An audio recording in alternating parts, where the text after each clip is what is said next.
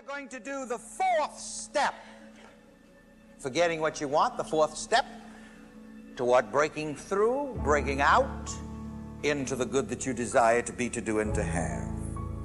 And the number 4 is feel it. I don't have this tape here either because it's, frankly, to tell you the truth, it's one of my Pentecostal type tapes. And some of you meta magicians couldn't stand the excitement.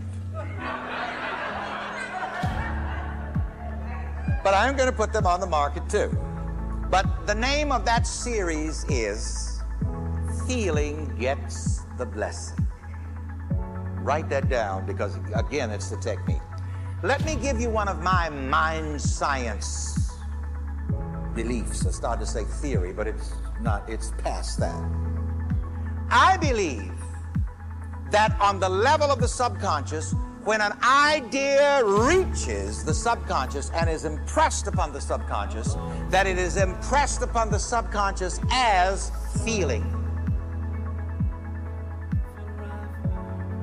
We meditate, we pray, we study, we concentrate, we praise, we sing, we carry on and jump up and down like we do here. But why do we do all of that? To impress a certain feeling. Notice the way I told you to say the last affirmation. I just love to see you looking so good and prosperous. You look like infinite money. You get the feeling in that? It's called spirit, a soul.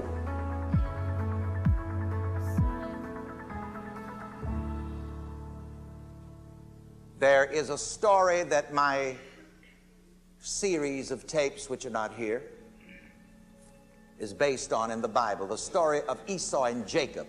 The theologians tell us that Esau, or Jacob, the younger brother, stole the blessing of Jacob, his older brother. It was the custom in that particular culture for the oldest son to receive the father's blessing before or upon his death.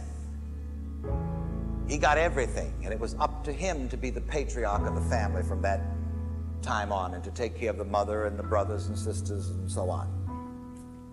And Isaac, the father of Jacob and Esau, was blind. Now, that is an esoteric symbol telling us that the Lord is blind. The law is blind. You ever see the blindfolded picture of Lady Justice? You see, that is telling you the same thing. What does it mean? It means that the law does not care who you are. The law of the Lord is no respecter of persons. If you work with the principle will work for you.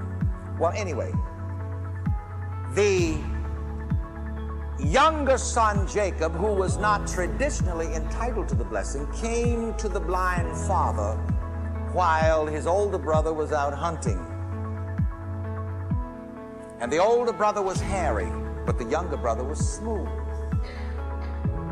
And the father told them apart by feeling the roughness of the hair and the smoothness of the younger son's skin. And the mother, when the older boy went hunting, favored the younger son and said to him, I have your brother's clothes in my house. Now, the mother here is your subjective intuition.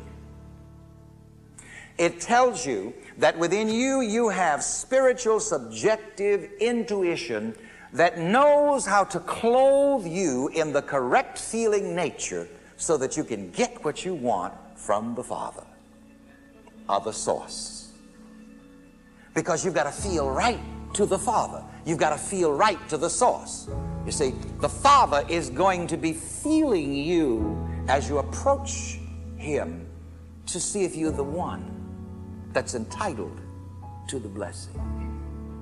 But, mother, your indwelling spiritual intuition says, I have your brother's clothes in my house, and I'm going to put your brother's clothes on, and I'm going to put sheepskin around your neck and around your arms, so that when the Father feels you, you will feel to the Father like the one who is entitled to the blessing. You have got to feel to the Father, the infinite source within you, like the one who is entitled to the blessing. So the mother, a subjective intuition, dressed up the younger son, and he entered into the blind father. And the blind father asked him a question that life is always asking us. He said to him, are you my very son Esau? But you see, this was Jacob. And Jacob said, I am. The theologians always call this a trick. They always call this a dirty trick. They don't get the esoteric interpretation at all. You know what that tells us? You are whoever you say you are.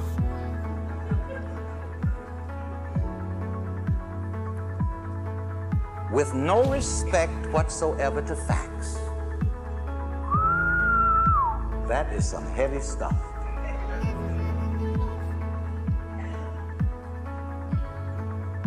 Are you my very son Esau? The question further infers, are you the one who is entitled to this blessing that you desire?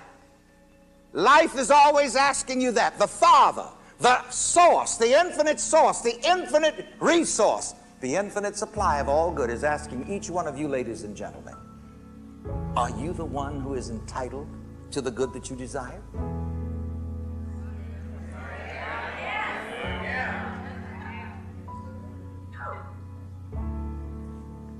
Makes no difference what boy it is. You see, on a factual level, it was the wrong boy. But the Father does not see whether it's the younger boy or the older boy, or a black boy or a white boy, or a brown boy or a red boy or a yellow boy. The Father does two things. The Father feels, and the Father hears the word, I am. What you add to I am, you become. Terry, on the other side, give me an I am over there and put a blank line. You can fill it in. You see, I am the beginning and the end. Say, what I add to I am, I become. Let me quickly finish treating briefly the story of Esau and Jacob. Now, when Jacob the younger son answered, I am, he was saying, I am the one who is entitled to the blessing. Then the father said to him, come close, my son, that I may feel you. Uh-oh.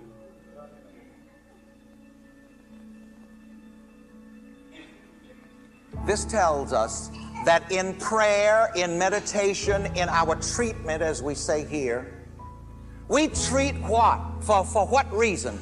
To make ourselves feel like the one who is entitled to the blessing. If you treat for good health or healing, you treat yourself so that you bring yourself to that subjective point where you feel like the one who is entitled to good health. Life asks you, are you rich? And you are to answer, I am rich. Maybe you're sleeping on the streets and don't even have a place to go to. But life is asking you, are you my very son? Are you entitled to a mansion in Beverly Hills?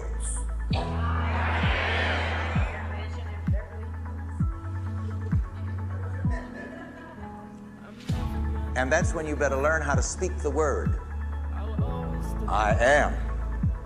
But then the father says, after you answer, come close, my son. Let me feel you. That's when you are glad that your mother, your subjective intuition, has given you instructions and clothed you in the feeling nature of that one that you desire to be. Are you the one who is entitled to a lot of money? I am. Well, all right. My subjective intuition, my mother, has clothed me in the feeling of one who has a lot of money. You got to get the money feeling. Let me hear you say that. You gotta get the money feeling. You remember that song by the Righteous Brothers years ago? You lost that love and feeling, and it's gone, gone, gone. You got to get back that love and feeling. Bring back that love and feeling. Oh, that love and feeling. Bring back that love and feeling, 'cause it's gone.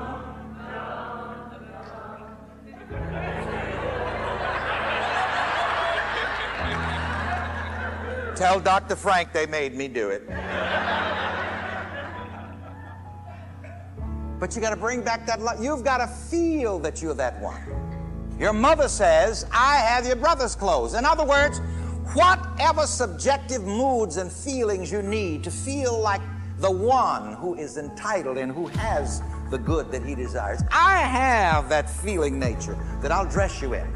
And when the Father says, come close, my son, that I may feel you, you are to feel like the one who is entitled to the blessing, and the Father feels you. And then the Father also says something else. He says, come now and kiss me, my son. This also shows us that we need to approach the law of the Lord with affection and love. It's not telling us that one person stole another person's blessing. It's trying to show us, though, however, that even the wrong person can get the right blessing if they'll make themselves feel right.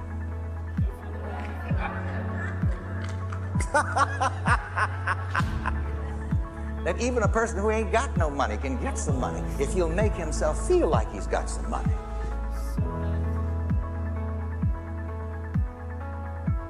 So go around looking like, acting like, thinking like, and feeling like you are who you want to be. And you are saying, yes, I am that I am.